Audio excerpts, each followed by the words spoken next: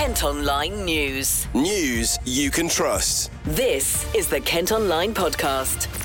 Lucy Hickmott. Hello, it's Wednesday the 26th of July. Thanks ever so much for downloading today's podcast. First up, we're hearing from a Maidstone dad who was forced to flee wildfires on Rhodes while on holiday with his family.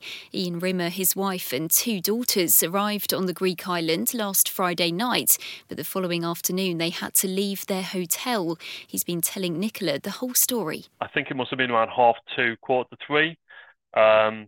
A member of the police came into the lobby, and a few minutes later, the manager basically just said, "Everybody leave out the front door and turn right and keep going." So we walked out of the hotel, turned right as he said, and walked down that road for about 4 kilometers or something like that. We saw lots of coaches going back and forth trying to ferry people, and eventually we managed to sort of hail down one of the coaches that was from our holiday provider, and they took us to another hotel, probably a couple of kilometers down the coast. We were there for probably about 4 or 5 hours before they took us to another hotel in the north of the island, and there we sort of were shown into a conference room where there was some sort of sunbeds in the conference area, and they said if you were a family of 4, take 2 of the beds because they were expecting a lot of people there. So that night I slept on the floor, the kids slept in the beds. And we were there until last night when we got a flight out. How on earth were you feeling? You say you were there with your wife and 2 children? Yeah, I've got 2 daughters, aged 13 and 11. So, yeah, it was really scary for them. They were both very brave, but obviously they were quite scared about what was happening. But to be honest, speaking to other people that we met there, I think that we were quite lucky because just the other side of that hill where the fire was, just down the coast there was Qatari, where there was a lot of people that we know there. They're the people that ended up having to be rescued from the beaches, spend nights in schools and indoor sports centres and things like that. I think we were quite fortunate that if the wind was going the other way, that probably would have been us rather than staying in the conference centre of a hotel, which wasn't ideal. It was still, we were still inside a hotel. They provided breakfast and things like that. So it was a lot worse for some other people. Was there any point, Ian, where you really felt in danger at all? I think right at the beginning when there was all the smoke, and it was, I think one of the main difficulties they've had is because it was so windy, they found it almost impossible to stop the fire. And really, if it was blowing in a slightly different direction, it absolutely would have come down to the hotel where we were. And I think that, I went back to the hotel yesterday to get all our luggage because we left with just our passports and phones, basically. And there was no fire damage to our hotel. And the people there said the main reason that we were told to evacuate was more worries about the smoke inhalation and things like that. But yeah, when we were walking down that road away from the fire, there was definitely concerns around, how quickly it was going to spread, where we're going to get collected.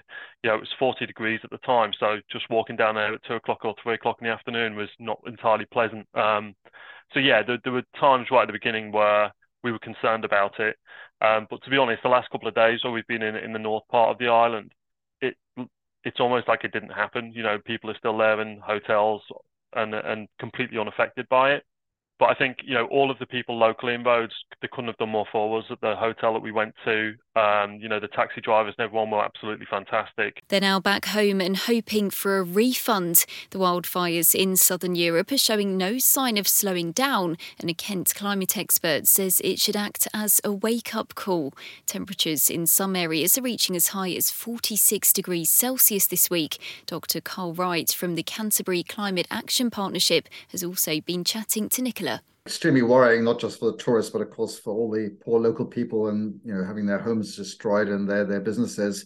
But I can do no better than quote the Greek Prime Minister, who this week actually said the climate crisis is already here, and will manifest itself everywhere in the Mediterranean and with greater disasters.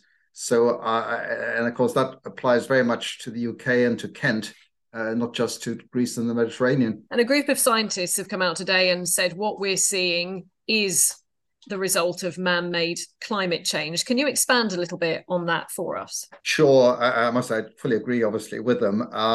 And maybe just by way of example, I noticed that the National Fire Council, which deals with these things in the UK, said that last year, 2022, England and Wales had a fourfold increase in recorded wildfires from something like 247 the previous year to nearly 1,000.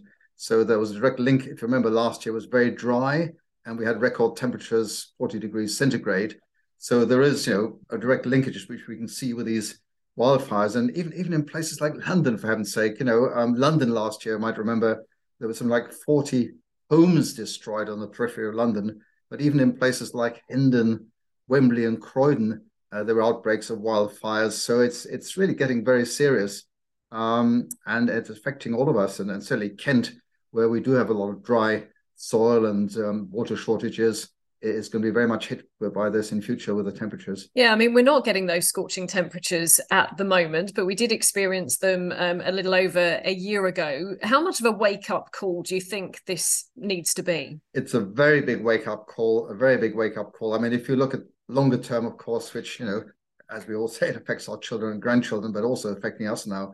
The Met Office has worked out that by 2070, our summers could be up to 6 degrees warmer and 60% drier. So that would have huge consequences.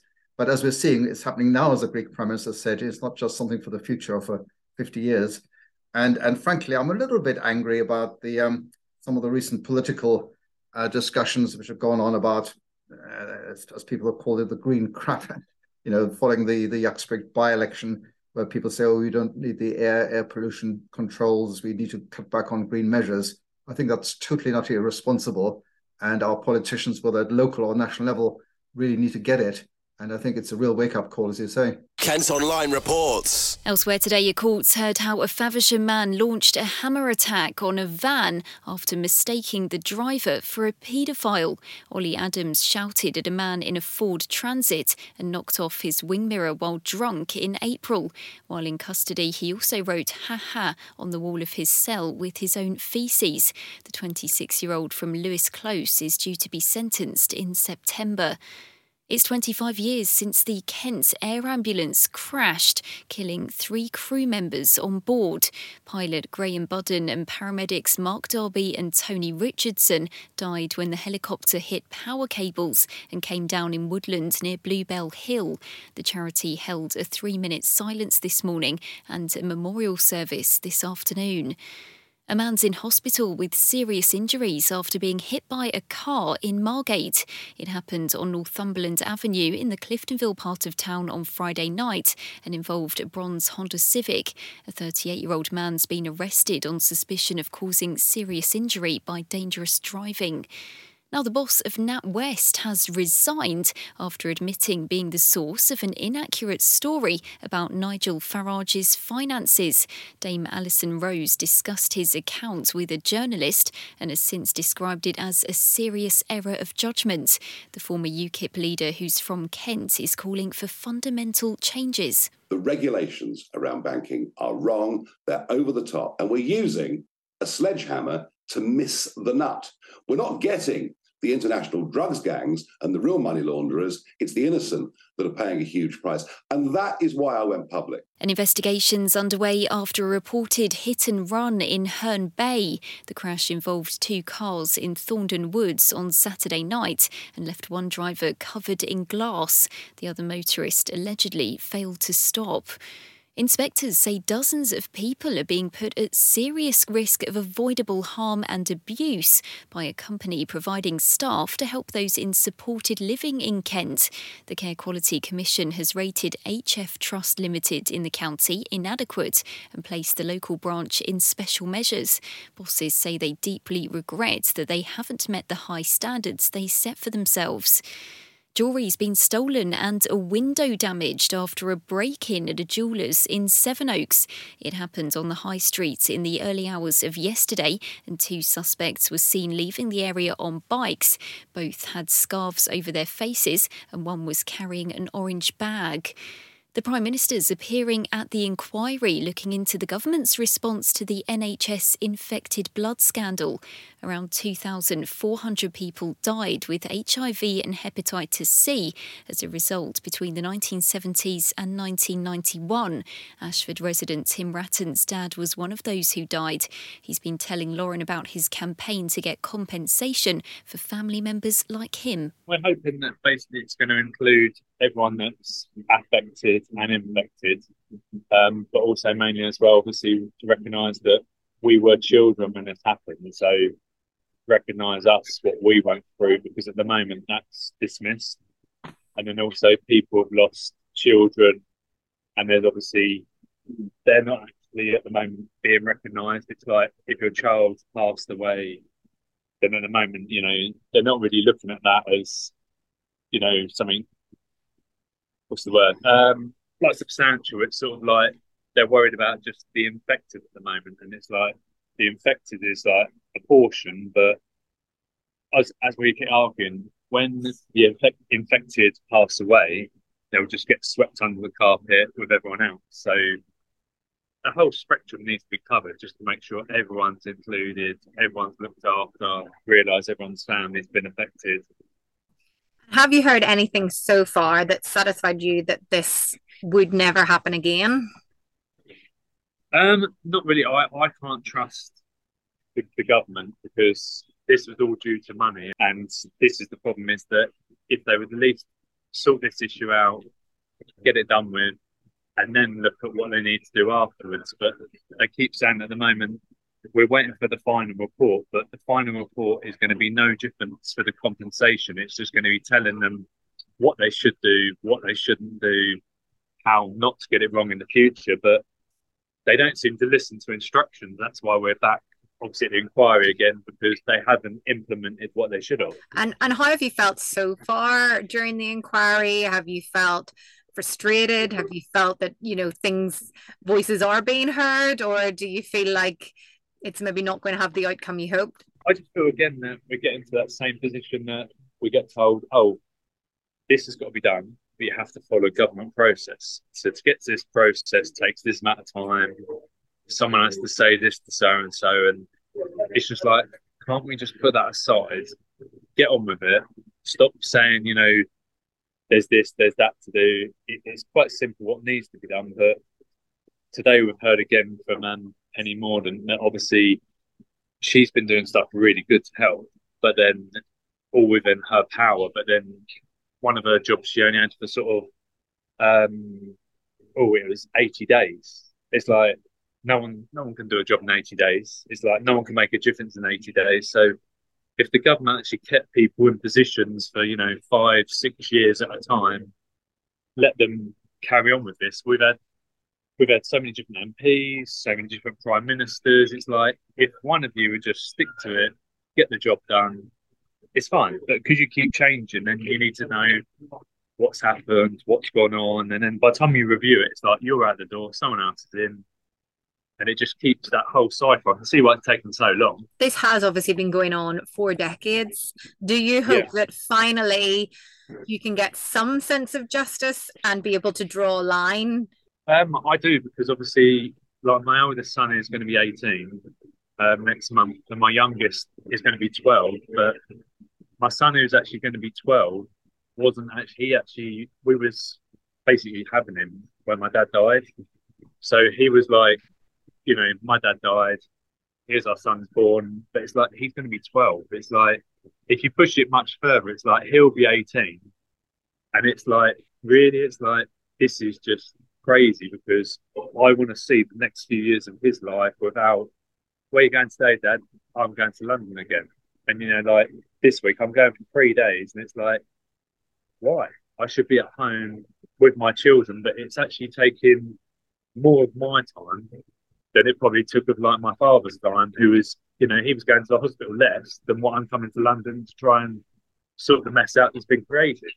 which it doesn't seem right. Kent Online News. A Swanscombe man's been fined for fly tipping after running away from enforcement officers who turned up at his house.